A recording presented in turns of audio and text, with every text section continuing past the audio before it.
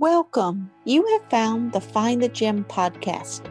My name is Dr. Jennifer Watson, and I'll be your host as we embark on a journey to discover the genuine enlightened moments that spark meaning, joy, and energy into the lives of young people. The pod delivers helpful resources, tools, and tips through stimulating conversations with the leading experts in the field of youth development, youth service leaders who are the victors in their work with young people, and young people who will share, teach, and inspire all other generations with their passion and wisdom. Hello, everyone. This is Dr. Jennifer Watson with Find the Gem Coaching, and today we are going to talk about all things teens. And we have a special guest with us, Cindy Etler. She's a board-certified life coach for teens. Her practice is the Teen Life Coach, helping kids find their happy, which I absolutely love that. She offers life coaching services to both teens and grown-ups. She's an author of 2 award-winning memoirs, The Dead Inside and We Can't Be Friends. Also with us to join in a conversation with Cindy today, we have Jenna Dick, a teenager who helps other teenagers struggling with mental health. So welcome to you both. Glad to have you a part of the conversation. Welcome, Cindy. Hi, glad to be here. Yes, we're so excited. We've been trying to get this together for a while now, so it's finally great to have this conversation. So what you're doing is fabulous and fascinating, and I have to start this interview by asking you how you got started in this work. What was your journey to becoming a teen life coach? Okay, it started decades ago. Basically, I had a rough childhood, so I was homeless when I was 13. I was basically alone in a homeless shelter for kids, and the staff there, they gave me what I absolutely needed and had never received, and that was respect and options.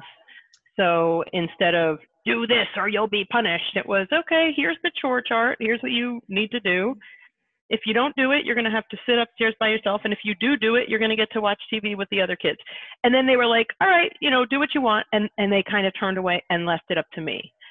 So there was no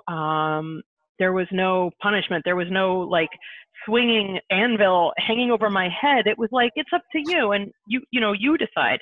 And basically I learned at that time, I just had this epiphany at the age of 13, like, oh, this is my mission in life, is to be one of these adults who respects bad kids, who gets it and gives kids what they need. So it's interesting, so that those adults at that time in your life really showed you what you needed to exemplify in your own life. Yep. I knew then. I knew at age 13. And then it took a while to go to college. I became a teacher for 17 years. I taught in lots of different schools. But eventually I reached a point where I kind of realized pretty quickly with schools, like I became a teacher because I wanted to work with kids and I wanted to support kids. And the only way I could think of to do it was to be in the classroom. But eventually the sort of the punitive nature of teaching was, I couldn't do it anymore. I was like, well, my kids, I'm always the one that kids come to and ask for help and support, and they come to my room during lunch and da-da-da. I was like, maybe I can be a teen life coach. So first I just hung out a shingle and I was a teen life coach. Then I realized I need to, if parents are going to pay me money, I need to know what I'm doing. Need to not just be a good listener. I need to be able to know how to help kids create change. So I found Youth Coaching Institute and I trained, and it's phenomenal. And now here I am many years later. So how many teens do you think you have coached? Kind of an estimate of how many you've helped. I mean, if we are going to include the work that I did with students that was not academic, that was like just helping them with stuff, thousands. But if we're talking about since I put up a shingle and called myself a teen life coach in 2012, got hundreds and hundreds. Yeah. Were you seeing that there was a particular issue that brought them to you, or did you certain concerns that parents may have had for their teens or certain needs the teens may have had? Yeah, it's very interesting. And Jenna, you'll probably know exactly what I'm talking about. It seems like parents reach out with one set of concerns, and that's usually motivation and school and, confidence. And then when the parents go away and the kids and I start talking, it's sometimes kids care about my grades and I'm not that motivated with school. But once we really start peeling the layers of the onion back, a lot of times, the majority of the time, it has to do with friends and feeling like people don't like me, I'm not in the group, that, rejection stuff and the confidence. And lately, I've got so many kids who are basically saying this. In elementary school, I really liked who I was. Then middle school happened.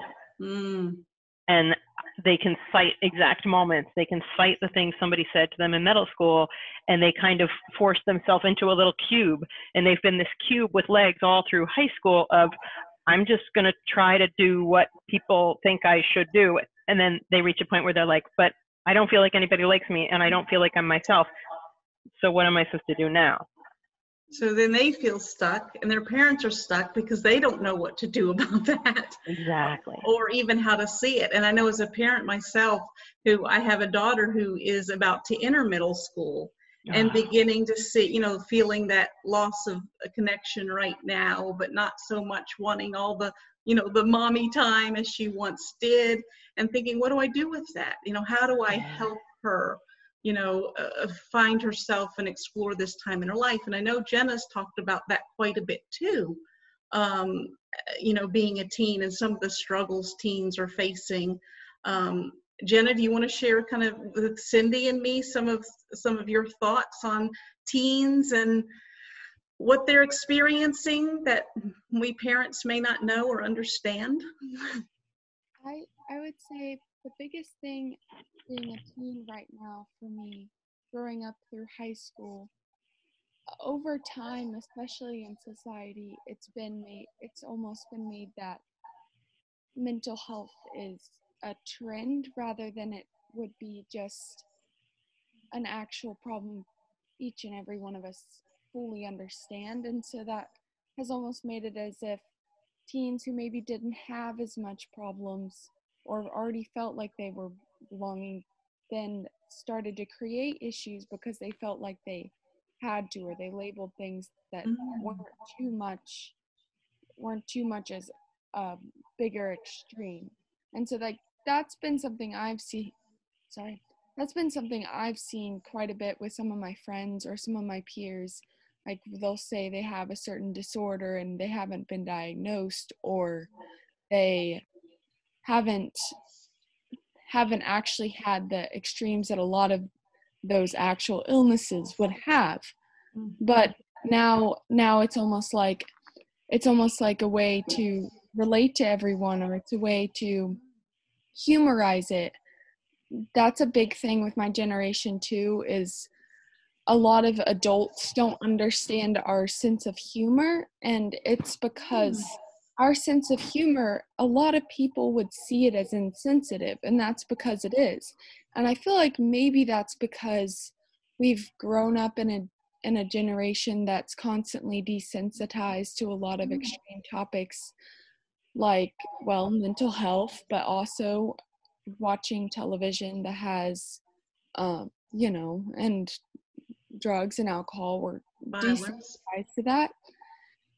And so that makes it, whereas us teens or a lot of my peers make jokes about things that probably would not be seen as funny to like our grandparents and millennials and just older generations in general, like jokes about mental health or jokes about societal issues and such like that. So that's been a big thing I've seen, especially with a lot of my peers. But then I do have peers, of course, who in a way it's like they see these problems that are going on and they want to take that and be able to improve upon it and make it so we're not desensitized to it anymore and we're more shocked by what's going on and we want to move through it, Yeah. Wow, that's a very powerful perspective, and I think you're right. One in which older generations don't often see it like that. Some of the things that we may hear teens say, may worry us, like, oh, why are they thinking that? Why are they saying things that seem so, maybe crude or violent or whatever? So that perspective is important. Cindy, is this something that you see as well in coaching this generation of teens? And if so, what do you offer in terms of coaching them through some of these things? Because there's obviously this generation gap we're experiencing, maybe more than ever. Maybe it's wider than more than ever. I don't know. Right. Well, a couple of things. One, I love what you said, Jenna, that mental health is seen as a trend. That's one of those things that I was saying earlier, Jennifer, about kids say these things. I'm like, that's just brilliant. That needs to be in print. Yes. Yeah, I love it. And it does.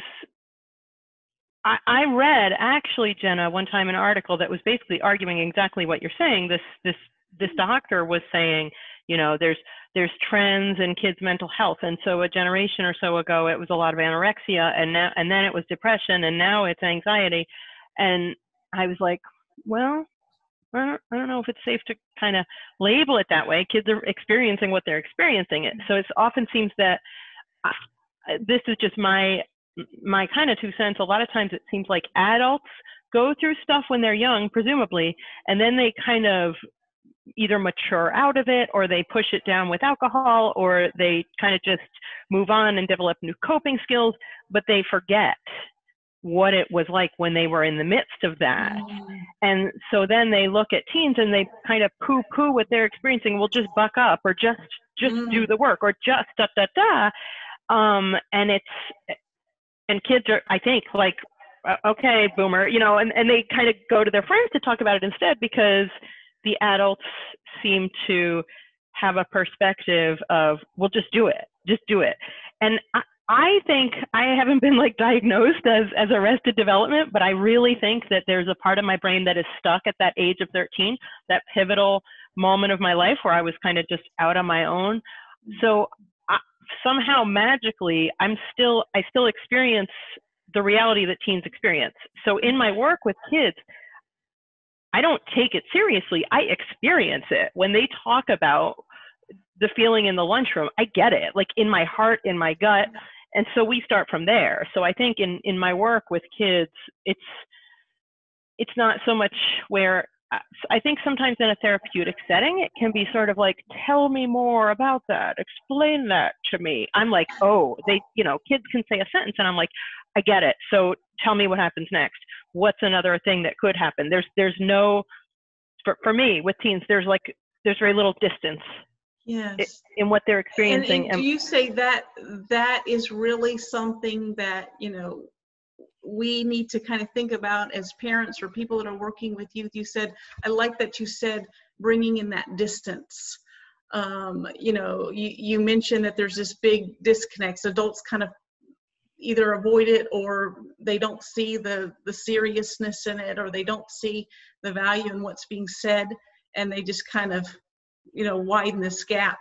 And you kind of work with them to bring in this distance. And maybe for those who don't know what coaching is, or life coaching, could you explain a little bit what a life coach is, and maybe how that's, like you alluded to a little bit, how that's different from therapy for teens? Yeah. I'm going to throw the ball first, if I can, to Jenna. Jenna, I think you're interested in this stuff. Do you already know what coaching is, or should I take the ball and run with it? I know to an extent of what my aunt has talked to me about with it, but you could explain more with it, just so I know your actual perspective being the Cool. Okay. So the central tenet of coaching, if a person is International Coach Federation certified, right, which is kind of they call themselves the gold standard of coaching, and that's sort of a known certifying body. Okay, so we'll start with that. Really, the central tenet of coaching, according to ICF and, sort of the way I'm trained, is that the work is not in any way driven by the coach. The work is 100% driven by the client. So in my case, I'm just going to use the kid because that's mainly who I work with. So where parents can reach out to me with their concerns about school or motivation or, whatever it is that the parent thinks is the problem. And I say to the parents, great, I want to hear this. But then if I start working with your kid, that's going to get thrown out the window. What we're going to work on is what the kid sees as vital for them. So sometimes parents want to give me sort of their checklist of what they would like me to teach their kid that they feel like, well, the kid won't listen to me, but they'll probably listen to you. And unfortunately, not really, unfortunately, it just doesn't work that way. And the kid, maybe like a very small child, is willing to take direction and mold themselves to it. But once a kid hits adolescence, their job is to peel away from their parents and kind of evaluate everything they've been taught and decide which pieces are for them. So what the adolescent is doing is figuring out, who am I as a distinct entity separate from my parents? So they're challenging everything their parents say. They're challenging, not every time, but as a general rule in this culture, they're not interested in taking directions from their parents. What they are interested in is figuring out, what do I care about? What do I think? What do I want to achieve? What do I want to change?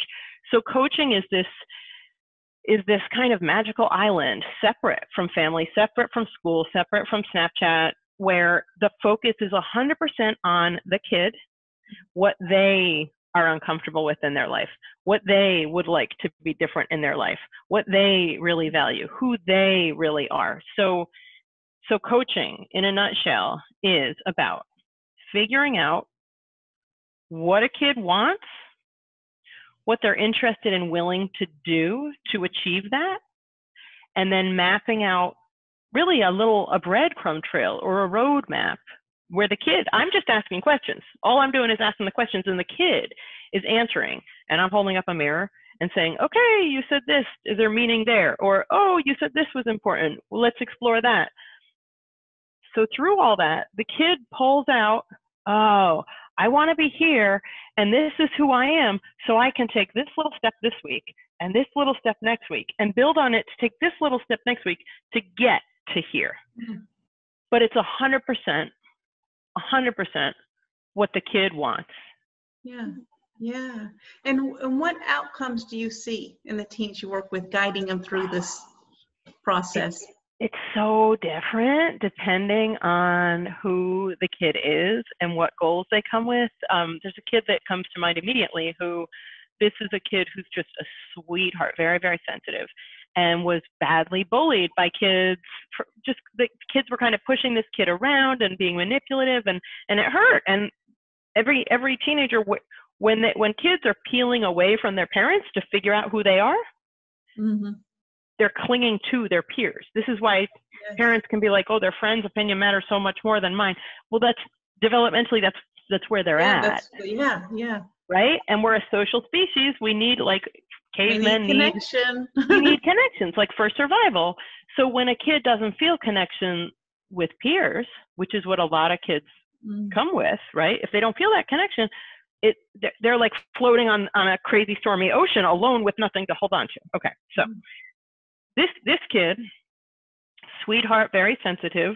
The friends that this kid did have were kind of manipulative and pushy, and that didn't feel right.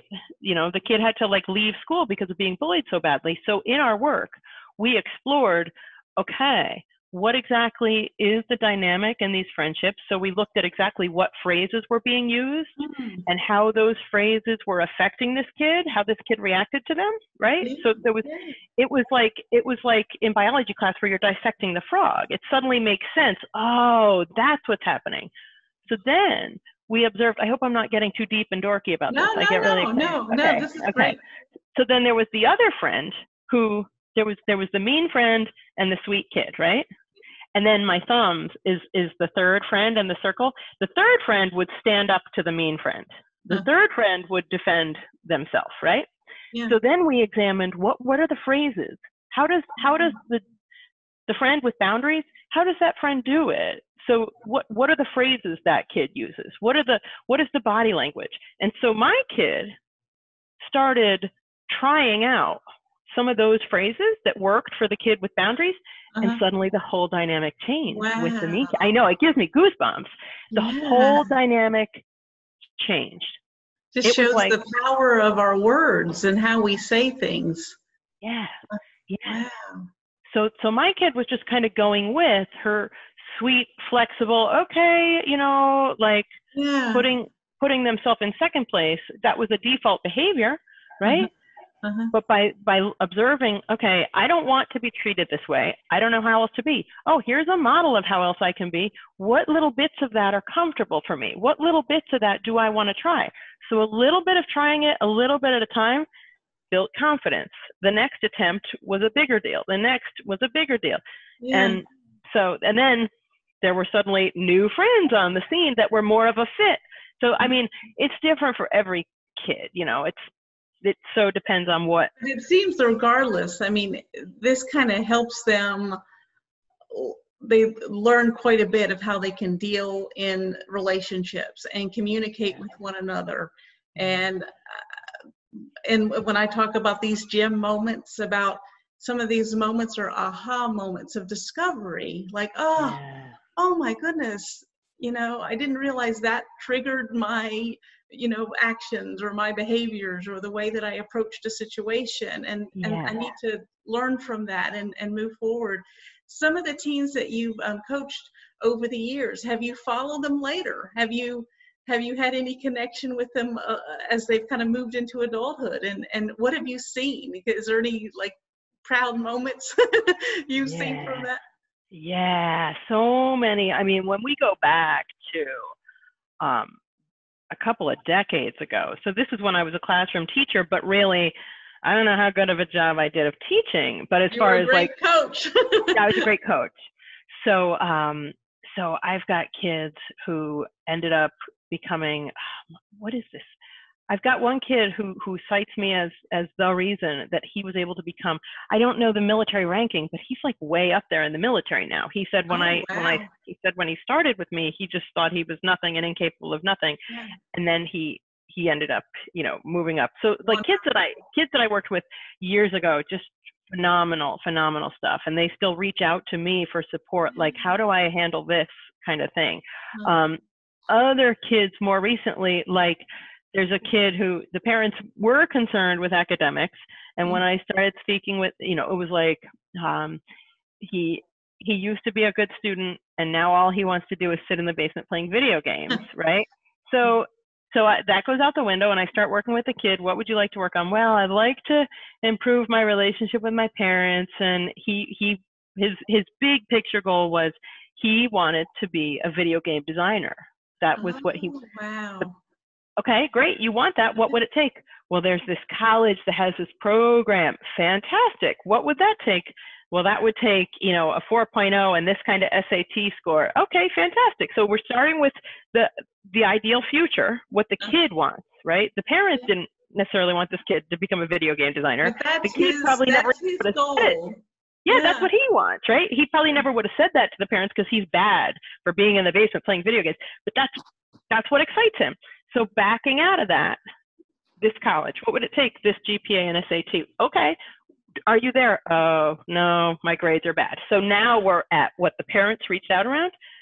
But in exploring that, okay, your grades are what they are right now. Why is that?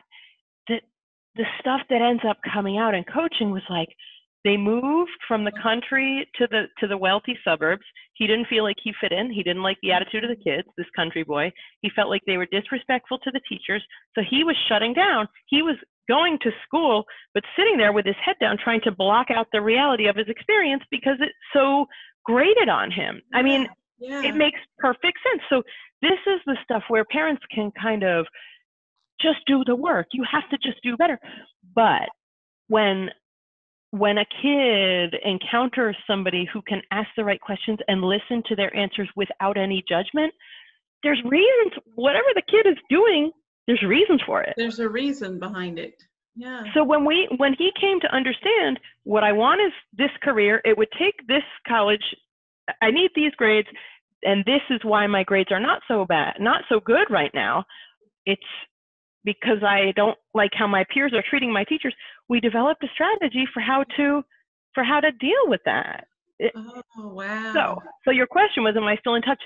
Now that kid is at that college studying to become a video game. So and really the secret sauce is that the kid encountered someone who respected what he really wanted and asked him the right questions and listened to his answers. Yeah. I kind of had a little bit of aha as you were explaining this too, about, you were so influenced as a 13-year-old about learning about respect and what that can do. And, I see that as a part of your strategy in coaching is respecting those kids, showing them respect so that they can find, these things within themselves and they trust this relationship with you to be able to get there. And I just find the connection is fascinating, Yeah. And I think, triangulating and that's what, I think about too, is why it's so important to have that reflection, as adults and realizing things about ourselves that, oftentimes we project certain feelings or certain concerns that we have in our own lives onto others. Yeah. And it's important for us to kind of step back, kind of put on the coach hat a little bit and, self-reflect, like, this is why I, as a parent, am feeling this way. This is why this is important to me. Academics is my focus maybe, but missing all the other important elements of that relationship too. So I think too that I wanted to ask you with that, going back to your motto, helping kids find their happy. Can you talk about that? And you've kind of talked about that in your approach. Can you talk about that a little bit and what you mean by that and how you are helping them find that happy? Yeah, absolutely. I think Jenna, jump into this too if you want. Yeah, I was going to say that you keyed it on the respect piece. And I feel like what Jenna said about her generation's kind of understanding, I don't want to say interpretation, I want to say understanding of the way adults look at your perspective. It seems like if I'm summarizing what you said correctly, Jenna, my interpretation is that it feels like there's a lack of respect. You guys say, I'm experiencing this with my mental health, and adults kind of, no, that's just a trend, or you just need to and you just don't know. You haven't experienced life yet. Yeah, it's a lack. Yeah, which is a lack of respect. So helping kids find their happy, I think embedded in that are some of the key elements. I'm helping kids. I'm not helping parents get the kid they want. I'm helping kids find their happy, theirs. So to me, the penultimate is what the kid wants. Like that's what matters. That's what matters to me. And I don't work with kids. I don't even talk to a kid until the parent understands, really, this is about figuring out what your kid wants and what's going to make them, where they're not happy or where they're not comfortable, and what their idea of happiness would be. So there's a lot of this generation.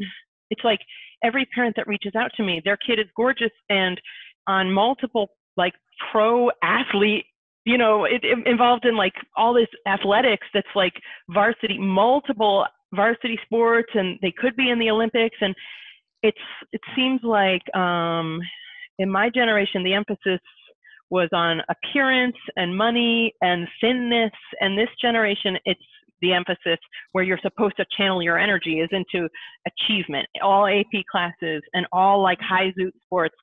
And a lot of times by the time kids are hitting high school, sophomore, junior year, they're like, I don't know if I want to spending all my time on these sports. So where the parents might want the kids to, you know, do better in school or sports or whatever, the kid might be like, I would rather spend my time on something other than all of these athletic practices. I would rather be exploring A, B, and C.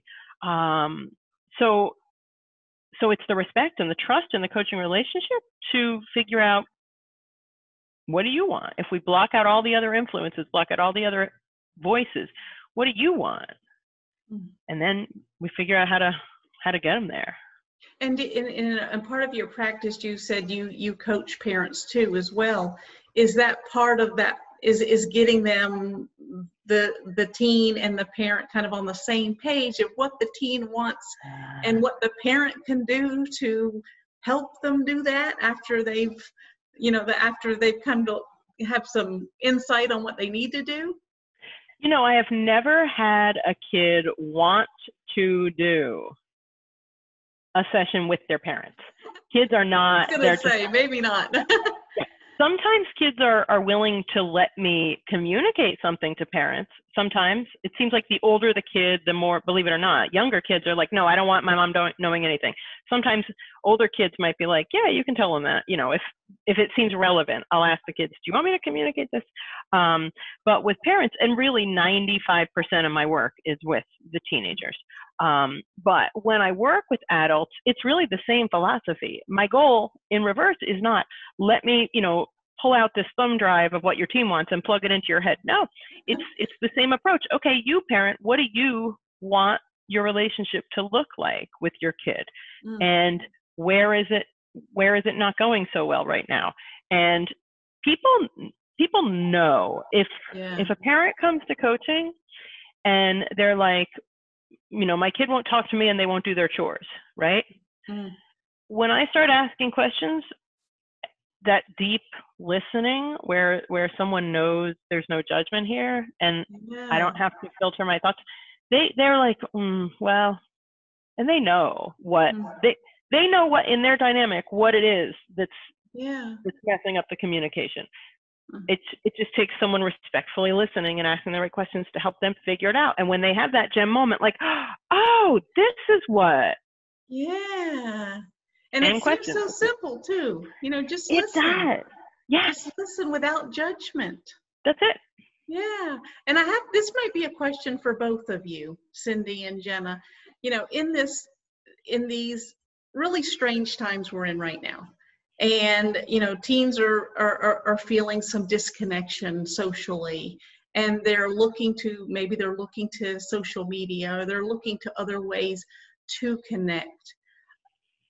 What are you seeing happening in that? Is that changing the nature in which teens socialize?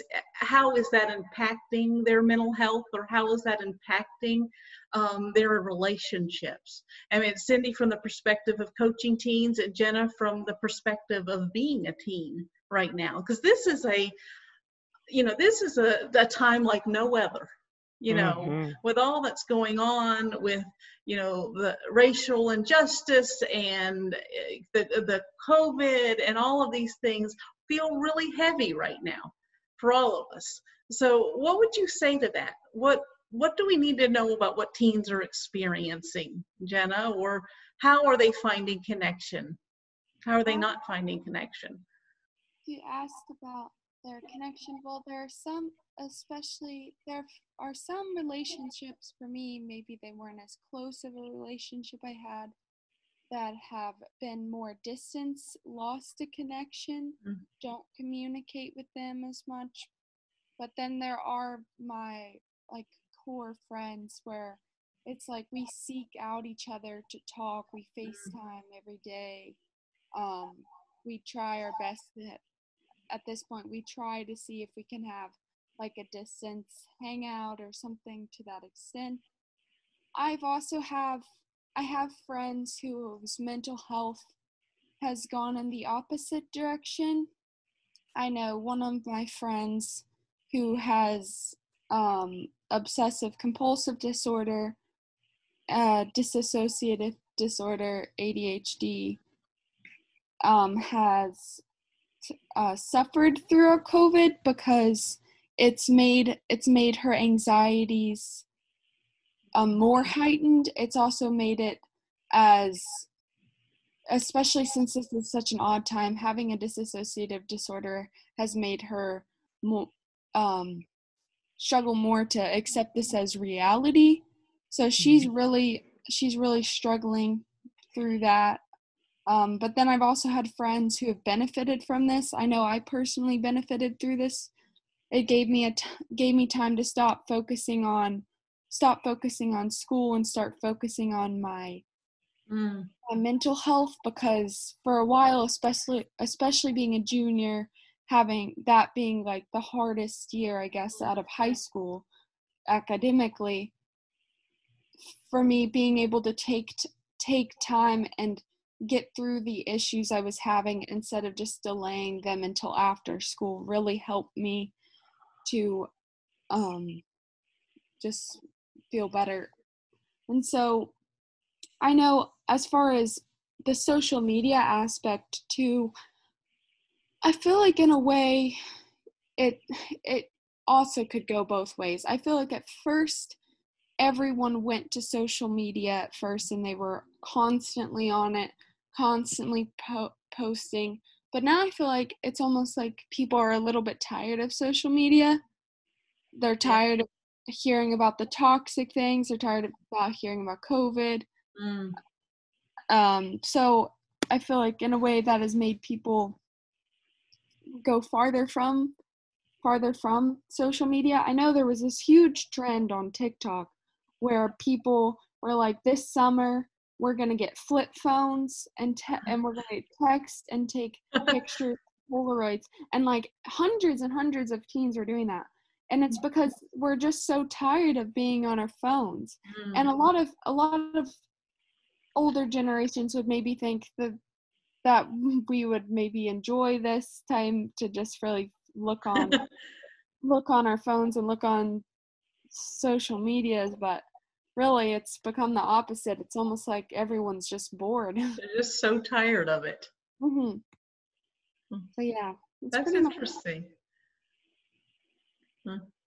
Yeah, that brings up so many thoughts that I have about this. Exactly.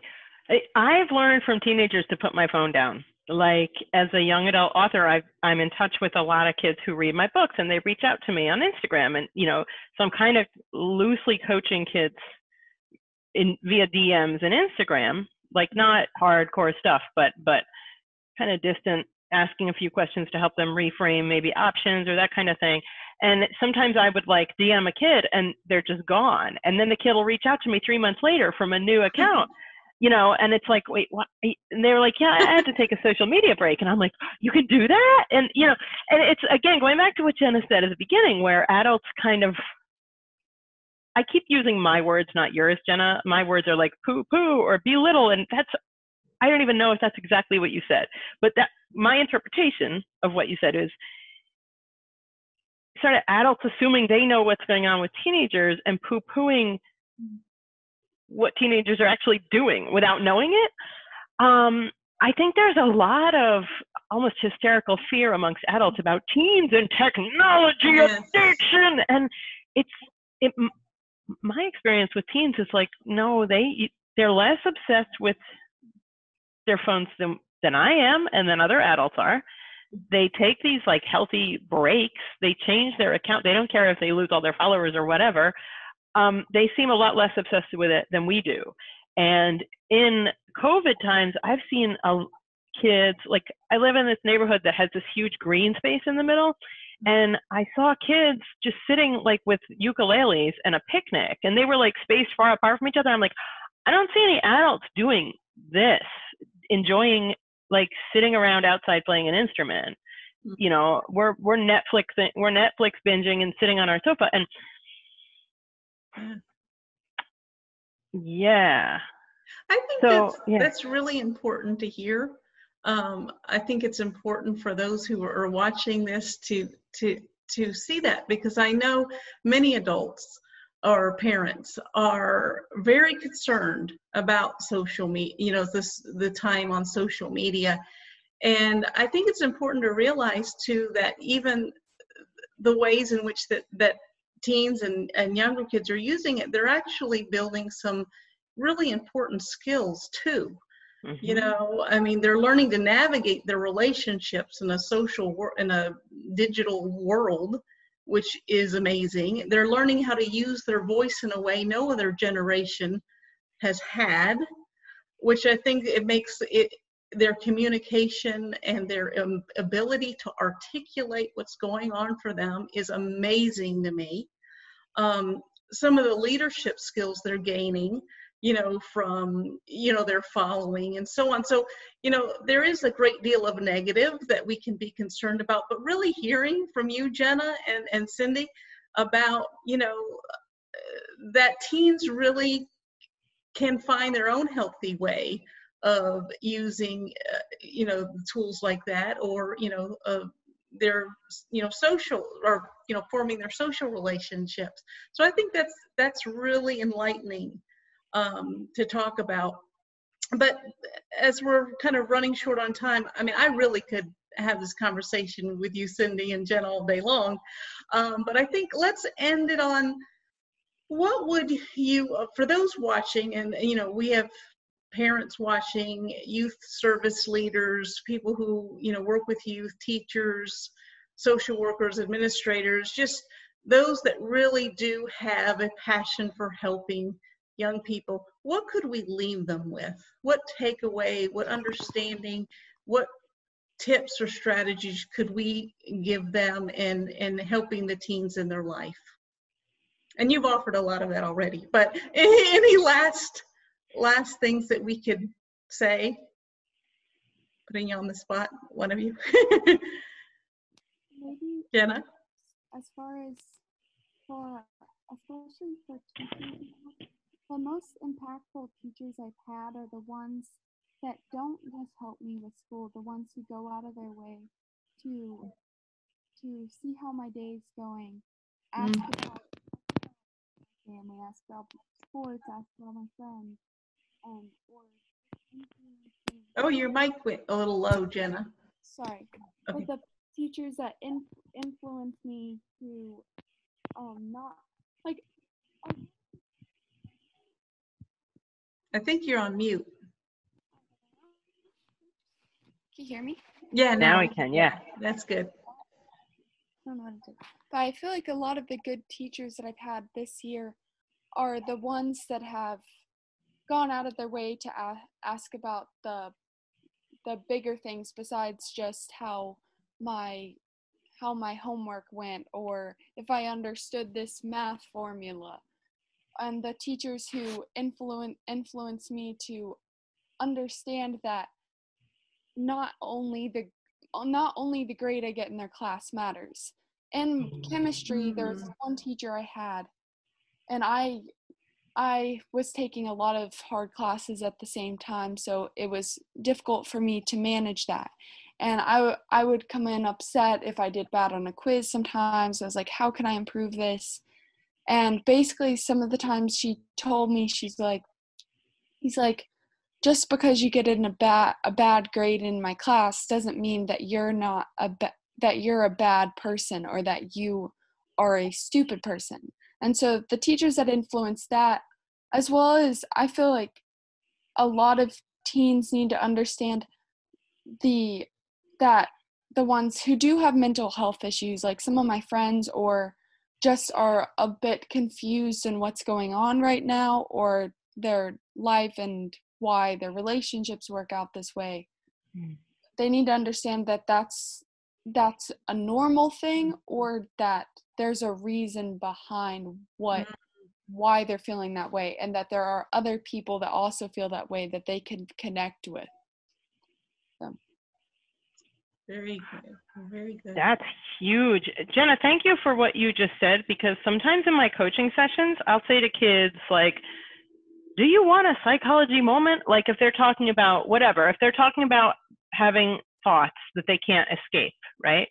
Like having anxiety and having anxious thoughts, and the thoughts keep going and going. And I'll say, do you want a little psychology about this, or should we keep talking about X, right?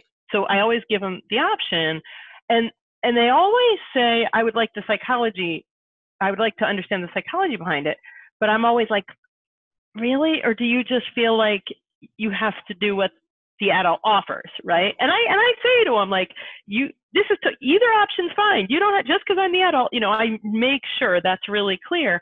But when they take the psychology option, I'm doing exactly what you said. I'm telling them, this is what the brain is doing. This is why, this happens.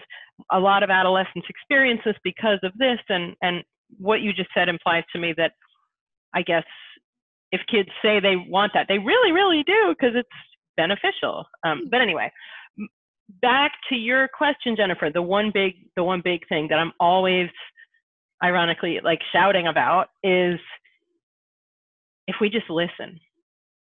If we just listen, and it's listening in a certain way.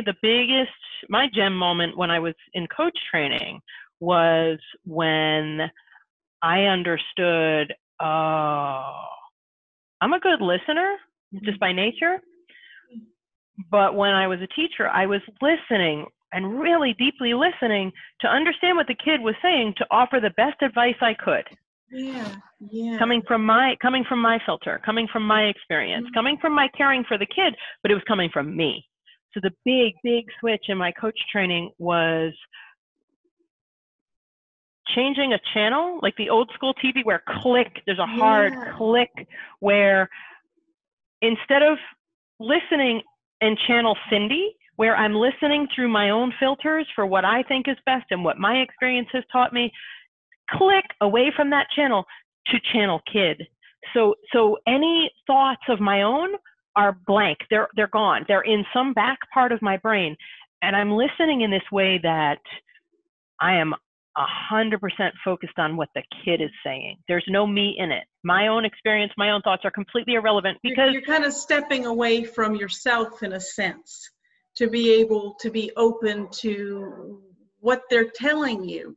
I think that's a very important tip for all of us to think about, stepping outside of your own framework in which you view youth. Because we oftentimes, whatever our role is with youth, we enter it with whatever goals or things that we hope will happen, without taking much thought to what it is that young person really needs from us. So I love that. And thank you, Cindy, so much. And Jenna, for this conversation. I think it'll help a lot of people.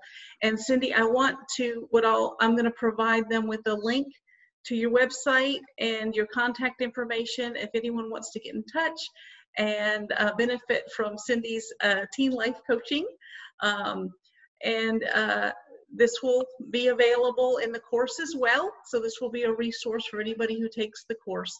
So thank you again very much, and we'll be talking again soon, I'm sure, Cindy. And I know we will. Yay. Jenna. Thank you, Jenna. Thank you, Jennifer. Bye. Bye. Thank you for joining us today. If you enjoyed this podcast, please donate to the paypal.me/findthegem, and be sure to subscribe to the Find the Gem podcast on our website at www.findthehidden-gem.com, and also join us on Facebook at The Hidden Gem.